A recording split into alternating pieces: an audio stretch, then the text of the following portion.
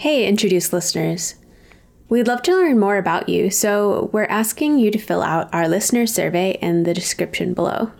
It will take you only about 5 minutes, and it will help shape the future of what Wisconsin Sea Grant makes. So click pause, fill out the survey, then enjoy the show.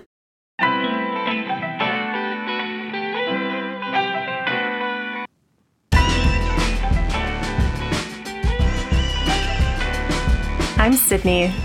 I'm Bonnie. And this is Introduced from Wisconsin Sea Grant. Sarah Dance thinks about wild rice a lot.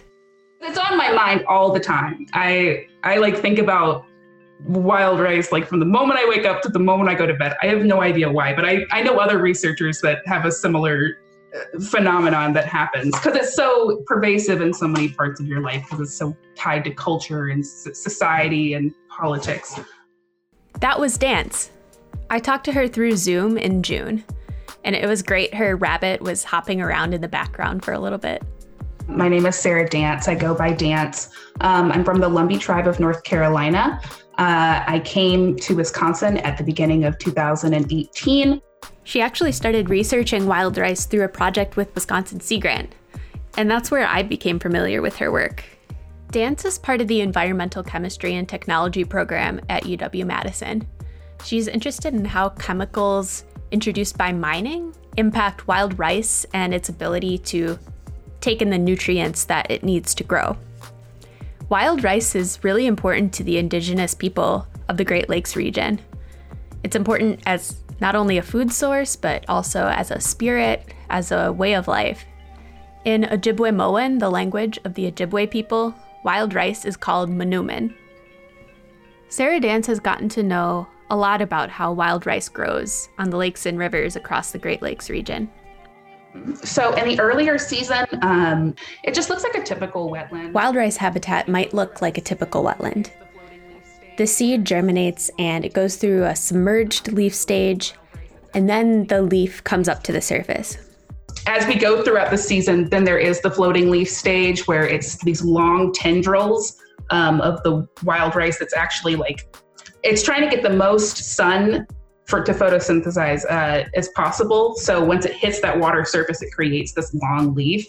So it almost looks like this hair that's across the surface of the water. At this time, the plant is really sensitive to uprooting, so you want to be careful if you go out on the water or don't go out at all. And then after that point, as they emerge into the air, it's these tall, dense stands that they line the outside of waterways. So as you're navigating through, you've got your canoe, and if it's a stream, you're navigating through this clear pathway, and then you've got wild rice to your right and left. In the fall, many Ojibwe communities go out to harvest wild rice in canoes. Some of that rice then falls back into the water and is reseeded, and this cycle continues. Dance initially knew she wanted to research environmental issues that affect tribal nations. She thinks a lot about, 1, the science of rice, but also 2, how to do research for the benefit of her tribal partners. There's actually a long and fraught history of university researchers harming tribal nations. Dance told me about one example in Minnesota. From my understanding, some of the research that I've done, it was the University of Minnesota a few decades ago, went to one of the nation's reservations in Minnesota, and they asked to have some of the seed from a seed bank there, and they took it and they selectively bred it. It's not genetically modified, but they selectively bred it to become this paddy wild rice that is what people typically eat now. And so when they did that, they gave no credit, no any kind of financial divestment to the tribes or the nations or anything like that. So that took off. I mean, that market has totally destroyed the natural wild rice market. So, that's what people mostly eat. That's what people actually associate mostly with wild rice instead of, the natural manoomin. For some tribal members who rely on rice for their income, this has been pretty devastating as an economic loss to them. So how does Dance work through this complicated history? It's just a lot of relationship building. It's a lot of understanding and learning about their culture, their relationship with Mahnomen, understanding our university's history. I go out with people, I learn a lot more about it. I engage with them on the front of selecting sites, selecting research methods, and really just keeping this idea of relationship building and trust building. How does Dance study the rice?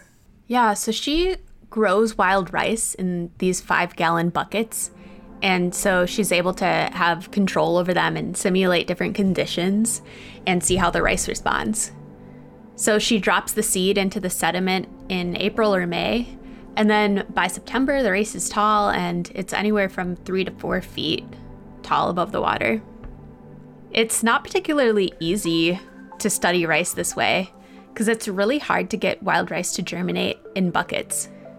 The life stages might not be the same as in the natural environment, and you also need to have a certain number of plants next to each other for cross-pollination.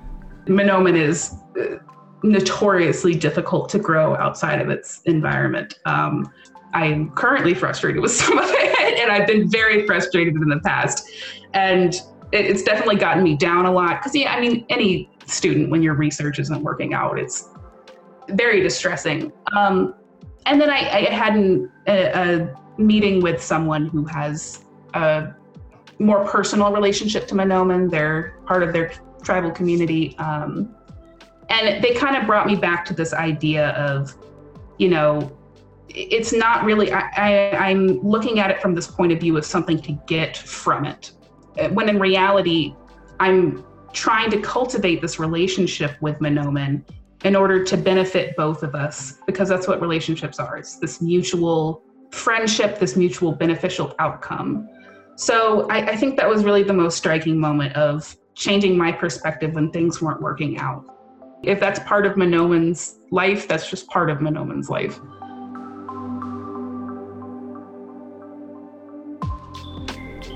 We were really interested in learning how invasive and introduced species impact wild rice and the Native American communities in Wisconsin. But while we were reporting this story, we quickly learned that aquatic invasive species are not the only challenges facing wild rice. And to understand these challenges, we had to see connections between wild rice and everything around it. Melanie Montano is a Red Cliff tribal member, and she works for the Great Lakes Indian Fish and Wildlife Commission. Melanie Montano, I grew up learning plants and medicines and things like that. And from what she was taught, everything is connected.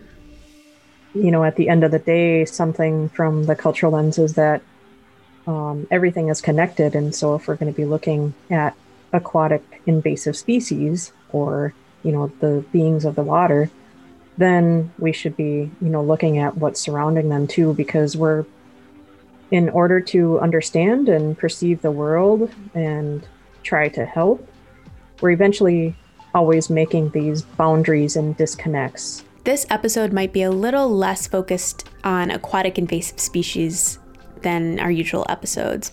And it's important that we get back to a holistic perspective and look at things from both the micro and the macro lens, and remember that all those are connected. And so it's not just about the aquatic beings at the end of the day if we want to be able to, make a difference or be of help.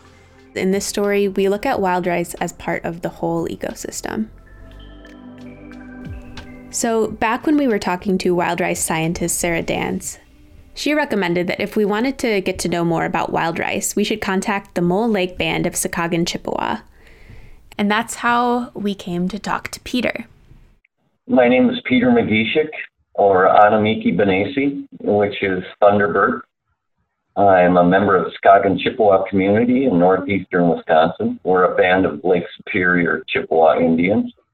And I am the rice chief. I was appointed rice chief last year. I actually inherited it. My father passed it along to me.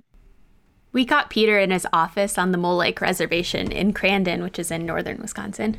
He's been harvesting wild rice for 50 years. He harvests on Rice Lake, which is the only lake on the reservation left that still has wild rice. And Rice Lake has got a reputation for having some of the best rice in northern Wisconsin. What does he do as a rice chief? Yeah, Peter told me about that. First and foremost, I pray to this Great Spirit every day for the wild rice and for the spirit of wild rice. Wild rice is more than just an aquatic plant; it's a spirit, and I pray for that spirit and ask for that spirit for the Creator to look over that spirit. And I look at our lake, my responsibility is to make sure that there's nothing that harms the wild rice, that people understand the importance of the wild rice. I advocate for it on a daily basis. So some of Peter's tasks as a wild rice chief, he teaches people how to harvest rice, how to put out tobacco and pray to the Great Spirit for the rice. And the rice chiefs open up the lake every year by going to the tribal council. To see if the rice is ready to harvest, you have to pay really close attention. You can sometimes see changes in the rice over the course of one day. Take what happened in 2019, for example. It was early in September, and Peter knew that the rice on Rice Lake was getting close to ripening. And he talked to another wild rice chief, James Polar Sr., and they were like, we checked the rice in the morning and it's not ready for harvest, but should we check it this afternoon too? And they decided that would be a good idea. So at about 4 p.m., Peter and James headed out to the south part of the lake, which is the part that usually ripens first. And they get to the rice and they start bending it over and giving it a close look. He's, bending it over and tapping it lightly, and I'm pulling, and he grabs it, and all of a sudden, you just hear that rice just hit the belt, just like rain. We call it, when the rice comes off real ripe, when it's real ripe, we call it raining. I look at it, I physically look at the plant. I bend it over the canoe and I look at it. You can read the rice, okay? You can see, you can read it by how it looks, whether it's ripe or not. And that's what we teach our people, to look at it and to see that it was amazing to us as rice chiefs to see it change so quickly. They spent over half an hour out there and they harvested 25 pounds of rice, which is a lot of rice. And then they see the third rice chief, Steve, at the landing. But something's worrying them. A storm is about to move in. I mean, we're supposed to get severe thunderstorms. And the clouds are building. And here's the three rice chiefs standing there. What do we do? Okay, this is going to be ripe. This is ripe. This section of the lake is ripe. This rice is all going to fall off because it's going to rain hard. And we're sitting there, well, what do we do? We're talking and we're looking at the rice, and it's like, we got to start telling as many people as possible. So they get on their phones, they start calling people and telling them to bring down their canoes and telling those people to call other people and get down there. They harvested for 45 minutes before the storm finally came, and they had 4 boats out there, and they ended up getting 158 pounds of rice. Peter says that for less than an hour of harvest, that amount is pretty unheard of. They were feeling bad though, because it was so rewarding to be out there, and they were like, what are we gonna do with all of this rice? So they processed it and gave it to the community. And that marked the start of ricing season. Ricing season brings a certain spirit to the community. And our community changed. It instantly went into wild rice mode. And the happiness that you saw in the faces of our people, knowing what was going to happen, what we were going to do, and the camaraderie that you feel, and the teasing that you take while you're doing this is incredible. And you'll see it, you'll feel it, the hearts of the people they just explode with excitement. It's exhilarating to see this stuff. What does the ricing harvest look like? Yeah, so I've admittedly never been ricing. Peter invited us to come up, but there's, a pandemic. So we couldn't go this year. But basically people go out in canoes and one person's standing in the back and they're using a really long pole to push the boat along in these straight kind of stripes across the lake. And the person in the front of the canoe is using 2 sticks to bend the rice over the boat and knock the rice kernels down into the boat. Sarah Dance told us about her first time ricing. It was in 2018, and she had the privilege of going out with the Lac de Flambeau ricing chiefs and technicians. Sarah Dance had studied wild rice for 6 months at this point, and this was her first time going out, and she was kind of worried about doing it the wrong way, which I think I would be too. And then there's like spiders and bugs, and when you're actually hitting it into the canoe and it's filling up, the canoe's filling up as you're ricing. So it almost feels like water's kind of filling up the boat. You kind of almost have like a little bit of a panic because you see your feet disappear. And it's also these bugs that are crawling around. Yeah, Dance was a little bit scarred by the bugs, which is the most intense memory of her time going ricing. We also talked to Nathan Podney, and he's from a suburb west of Milwaukee. He was hired as a hydrologist for the Sakagan Chippewa, and on his first day of the job, his boss brought him out to Rice Lake for the first time. First day I started here, my boss, the environmental director, Tina Van Zyl, brought me over to the historic marker, and it talks about the battle that was fought and the amount of people that died protecting this lake. And it's tangible. The historical marker talks about the Battle of Mole Lake. In 1806, Sioux tribes tried to gain control of the Mole Lake rice beds, and there was a hand-to-hand battle and over 500 people were killed. But the Sakagan Chippewa persevered and they retained their rice beds. I know that people have given their life for this lake, so why can't we give a little more time to help protect it or restore it? The Sakagan Chippewa are here because of the rice, in every way. Their origin story says that 1,000 years ago, they moved west to where the food grows on water, and that was wild rice. And thinking back a few generations, there was wild rice on 7 bodies of water on Sakagan Chippewa ancestral land. And now there's only one, which is Rice Lake. After the break, fighting for the rice.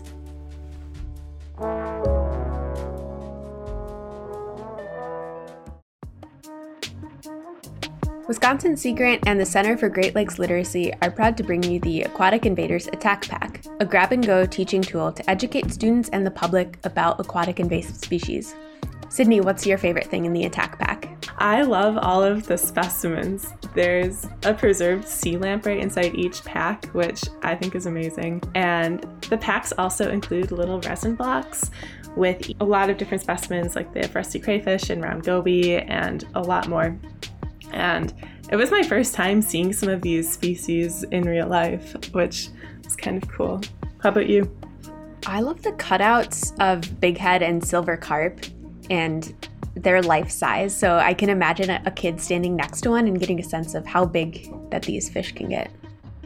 Each pack includes these items and more, along with a guide with curricula and activities. If you're a Wisconsin resident, you can borrow an Attack Pack and have it delivered to your local library, free of charge. Visit the Educational Resources tab at seagrant.wisc.edu for more information.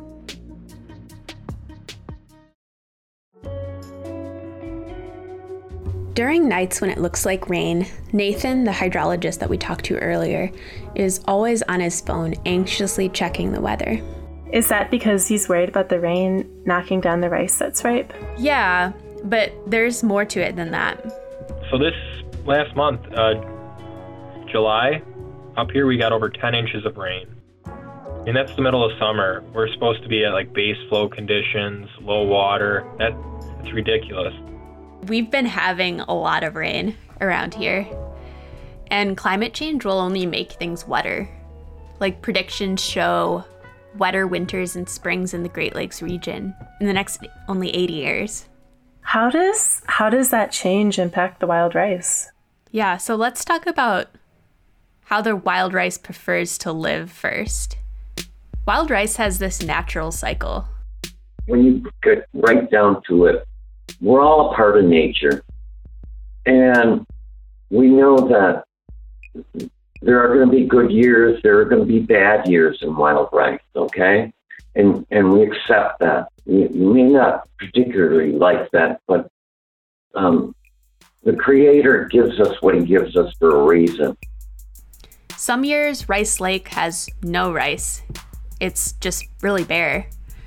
But there are some years where the lake is just full. And there's this old adage where out of every 5 years, you'll have one boom year, one bust year, and a few middle years. So if you imagine Rice Lake, it's got 3 streams going in and 1 going out. There's this flow created by that flow through the lake. And this flow is really necessary for the rice. Rice also needs water with certain shallow depth, so it can only grow in several inches to several feet deep. And so all this rain that Nathan's talking about can raise lake levels and drown the rice. Nathan also talked a lot about culverts. Culverts? Like the ditches by the side of the road? Yeah, exactly. Those pipes that kind of go through under the roads. So we build roads through wetlands, and then we put culverts in to let the water flow. But oftentimes these culverts are actually too small, especially with a lot more common large rainstorms. And this isn't the only way that climate change is affecting wild rice. So with increased humidity, you can get this disease called brown spot disease, which is a fungus that will kill wild rice. And you also have warmer temperatures, which are kind of pushing the rice's natural range north. Climate change could also make areas more habitable to new species that could survive and compete with the rice. What species impact wild rice? Are we getting to the AIS part? Exactly, yeah. If you're wondering when we were going to talk about invasive species, this is kind of the time. And of course, there are different ways to describe invasive species. Tribal entities like the Great Lakes Indian Fish and Wildlife Commission, they use the term non-local beings. And we here at Introduced are partial to the term introduced.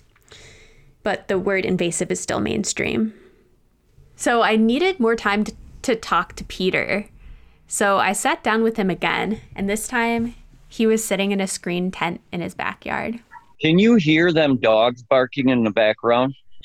I can hear them vaguely, yeah, but they're not too loud. My uncle lives behind me, and he had 17 puppies this year. Oh my gosh. Wow. And they've got a handful of them left, I think 5. And it must be dinner time. Yeah. And back to invasive species. The other thing that we've got is yellow lily pads. Okay. And that has been something that historically my father tells me stories of the chief getting the people out there to pull the lily pad roots, because those roots can get 6 inches in diameter and be 20, 30 feet long, if not bigger. So they've had lily pads for a long time. And the lily pads are like 15 inches across, and they grow quickly and shade out the baby rice when they really need sun. And they're not new to the lake, obviously. From the stories Peter's father told him, he knows that the tribe has been removing problematic lily pads for 120 years at least. Lily pads are important to the lake, okay? The creator put them there for a reason, okay? And he put all these plants together to benefit themselves, okay, to benefit each other. But we know that too much of a good thing is too much of a good thing. So, but you know what? Wild rice has been around for tens of thousands of years, okay? And it's still here, all right? And so nature takes care of it. It's man who messes things up, really, it is. Lily pads aren't the only species capable of overwhelming wild rice on Rice Lake. There's another plant. This one is tall and it has these brown cylindrical seed heads at the top that become really fluffy when they're giving out their seeds. We're talking about cattails, or hybrid cattails, which are a hybrid between native and invasive cattails. And even the experts can hardly tell them apart at this point. It was after a drought that the Sakagan Chippewa rice chiefs were noticing that Rice Lake was slowly getting cattails and losing wild rice. Biologist Mike Proul was able to confirm this. The cattail patches were changing the flow of water through the lake, and the rice needs that flow. So to fix this, they got a swamp devil that is this big machine that goes up and chops up the cattails, and then they've used them for mulch. I've always been taught we're here because of the rice, okay? And rice has sustained our people, and that's why we're here. So it's easy for me to say, anything that threatens wild rice is a threat to our people and to our culture. And we've got to fight that. We've got to do those things.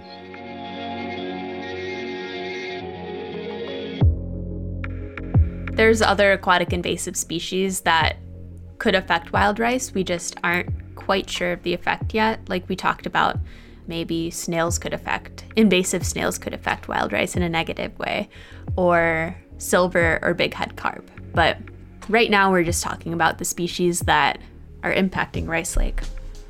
Starting with European colonization, non-native people have been moving and settling on lakes in what we now know as northern Minnesota and northern Wisconsin and Michigan. Nathan talked about how the way you envision a lake is often different than what a lake would naturally look like. Like, when you envision a classic Wisconsin lake, is there an image that comes to mind for you? Yeah, it's really big. It's clear and blue and deep. Yeah, probably something like that. Lots of room to boat. Yeah, a lot of people have fond memories of water skiing or boating on this really wide, clear lake. And Nathan said this vision is kind of like you're envisioning a giant swimming pool. On a good year for wild rice, though, the wild rice grows in a way that makes the whole lake almost look like a field, like you can hardly see the water or tell it's a lake almost. It's definitely not matching up with this swimming pool vision of a lake. And boating can really disrupt wild rice. Some settlers think of wild rice as a nuisance plant, unfortunately. As people moved up here and they wanted their lake frontage and they looked at wild rice as a weed, okay? And raised the water up. They found that they could raise the water up and kill the wild rice off, so that's what they did. Now they're understanding how important wild rice is to the lake, okay?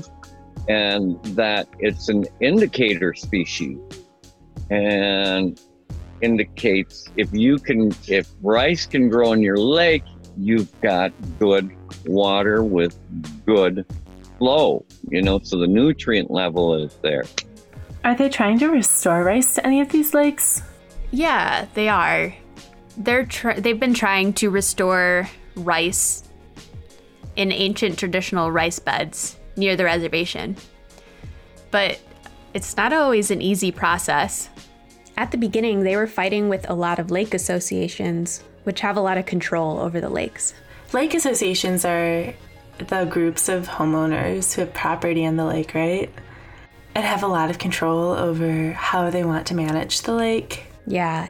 The lake associations were more in favor of this clear lake for boating and water skiing than having a wild rice lake. But now it's turning around in some places, and some lake associations are starting to want to plant wild rice. Peter said the tribe has been working with a lake association on a nearby lake to restore wild rice. They have this agreement where the tribe will plant rice in an area that's currently unusable to recreation because there's really thick lily pads, so people can't boat anyways. And at the risk of sounding too negative, I'm going to talk about one more invasive. This invasive is huge and greedy, but it isn't biological. Here's Peter. I was 18 years old, and the only job there was being the secretary, and it was funded through the Department of Energy. That's when the United States government was looking for areas to develop a low-level nuclear waste repository site in Wisconsin. Have you heard about this nuclear waste repository, Sydney? I did not hear about the nuclear waste repository. So, in the 70s and 80s, the US was looking for a place to store all of their nuclear waste in like one location. And so the Department of Energy was ranking places that we might want to do this, and they ranked Wisconsin's Wolf River area as one of its top 3 options. And I guess Wolf River has this batholith, which is in northeastern Wisconsin, and it's this huge section of underground granite. And so they look for kind of just giant underground granite or rocks where they can dig into to house this nuclear waste. And in Wisconsin, we also don't have earthquakes, and we don't have, other natural disasters that made us a good site, I guess. But if the radioactive materials ended up coming to Wisconsin and leaking, that water could flow into the Wolf River, into the Fox River, into Lake Winnebago and Lake Michigan. And that water could affect Rice Lake as well. And if that's not enough, Peter also mentioned that around the same time in the 70s, there was this mine that was proposed for a site in Crandon, which is like really close to the Mole Lake Reservation. Crandon, the town, sits on this deposit of hard rock that has valuable metals in it, like copper and zinc. And the mine was going to be a metallic sulfide mine. In order to get valuable metals out of the land, they break apart rock called sulfide ores, which releases toxic wastewater. This mine was proposed to go directly adjacent to the Mole Lake Reservation. And it was clear to the tribal nation that toxic runoff had the potential to cause harm to wildlife and aquatic species, and especially Rice Lake. Yeah, which brings us back to the beginning, right? With Sarah, with Dance, who was talking about specifically how sulfide mining is so harmful to rice. Yeah, exactly. Dance, she grows wild rice in buckets as a way to study how sulfide is processed by the rice. And it is not good. Sulfide is pretty toxic to the plant. If wild rice is exposed to this, populations will die within 5 years of exposure. So what happened with the Crandon mine? So Peter and other tribal advocates They fought for 30 years to keep this mine off of their adjacent land. This little community, the Sakagan Chippewa community, and neighboring Forest County Potawatomi, they kept protesting and forming coalitions and challenging legislators about this mine. And finally, they defeated the world's largest multinational mining conglomerate. And after 30 years, the Mole Lake Sakagan Chippewa and Forest County Potawatomi were able to purchase the 5,000-acre mine site. I just imagine a young 18-year-old Peter who's faced with incoming threats to his people and land from all directions. I learned to fight corporations and federal government, and so I bring that experience to fighting for the rice, because that's really truly what we are in right now, is a fight for the rice. Now it's my responsibility to make sure it's there for my children, for my children's children, for those 7 generations. You know, those people went through that whole European settlement era, and they knew enough to fight for the rice and the animals and the environment, and tied that up in treaty rights and retaining that right to harvest. Without them doing that, I wouldn't be doing what I'm doing. So it's up to me to make sure that I continue that fight, to continue to learn as much as I possibly can scientifically, but at the same time, you know, you got to put your tobacco up. This is our faith. The Creator gave us. This is more than just a plant. It's who we are. It's why we're here.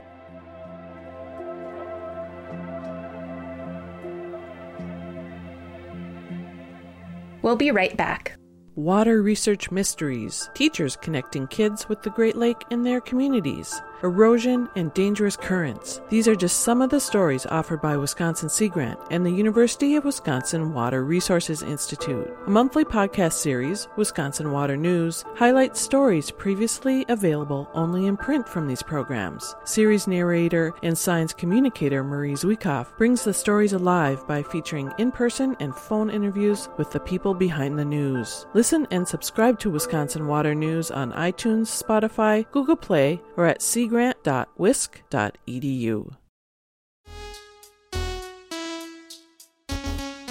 Wild rice has this natural cycle. It has boom years, it has bust years, it has middle years. And there's a really chemically background to this. I'll let a scientist explain. Here's Sarah Dance, and there will be a pop quiz, so take notes on this. It has like this cyclical relationship with the environment. And that has a lot to do with the nutrient concentrations and whether nitrogen is being mineralized or immobilized, and this buildup of organic matter. Like, that's the very scientific background to it. Did you catch all that? You understand? I think so. So the way I've been thinking about it is kind of similar to garden compost. So you have to wait a little bit for the compost to decay before you can put it on your plants. And the same thing is happening with wild rice on the bottom of the lake, because the wild rice plants die in the fall, and that matter has nutrients for the next generation, next year. But it isn't fully decayed by next year. Sometimes it takes up to 2 years for that to decay. And so the nutrients, the nitrogen, isn't available for that next generation until they're built back up over the next few years. So therefore you have those boom years and bust years and middling years. That's the very scientific background to it. But out when we're talking to communities, it's much more about the stories of, you know, wild rice having this amazing resiliency. You know, there's also evidence, or anecdotal evidence, traditional ecological knowledge that these plants are extremely resilient and they have the ability to make a comeback if we can do the right restoration work. So we've heard a lot from Peter about what it feels like when the Mole Lake Sakaugan community has a really good ricing year. But I also asked Peter about what it feels like when there's one of those bust years when it's really thin out on the lake. So it's like you're seeing another side of the lake, okay? And there's beauty in that. And you prayed for that lake, and you said, okay, what am I going to do? Well, I can't pick any rice here on the lake. I might as well go fishing, something else for my people. Or duck hunting, okay? I've still got to provide for my people. It may not be rice, but I'm bringing them something. I'm providing for that day. And that's how we view it today. We don't want it not to have rice, but we understand that does that. That's nature taking care of itself. It's more easy to protect wild rice, really, than it is to restore it. And the Mole Lake Sakaugan Chippewa are doing restoration on their historic ricing lakes. But, for that, you need funding. You need community buy-in from people who aren't tribal members, like lake associations and natural resource managers. And researchers can help as well if they're as thoughtful and intentional as Sarah Dance. As a researcher, I've really fallen in love with the idea of having a relationship with the thing that I'm studying. I think researchers that don't have as much of a relationship with Mahnomen definitely have a negative outlook. And I think that has, merit. There is a grim outlook for climate change. The recent coronavirus, a lot of companies and legislators have seized on the opportunity to move forward on mining pipelines, things like that. So, but I believe in the stories. I believe, based on the relationship I've had with Mahnomen, that it's resilient and that we have to uphold our part of whether that's our part on the side of our treaties or, our personal relationship with Mahnomen, to have a positive outlook and keep things moving forward for restoration and protection. I think we owe it to ourselves, we owe it to Mahnomen, we owe it to our communities to not just give up on this or put it aside or say that it's too difficult.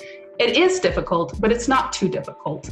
So we need to ensure that the future for Mahnomen is bright, and I absolutely believe that we can do that. And what gives our wild rice chief, Peter, hope? You got to have faith. You put your tobacco down every day and you pray for it. And at some point you just it's faith, It's not hope, it's faith. You got faith that's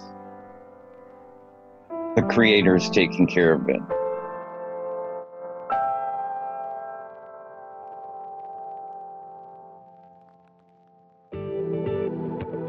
Introduced is produced and hosted by Bonnie Wilson and Sydney Weidel.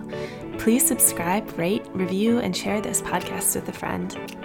You can find Wisconsin Sea Grant on Twitter at UWisc and on Facebook at University of Wisconsin Sea Grant and Water Resources Institute. We would love to hear from you. Please send in your questions and comments to bonnie@aqua.wisc.edu. You can listen to our show on Apple Podcasts, Spotify, and Google Play. Thanks for tuning in. See you next time.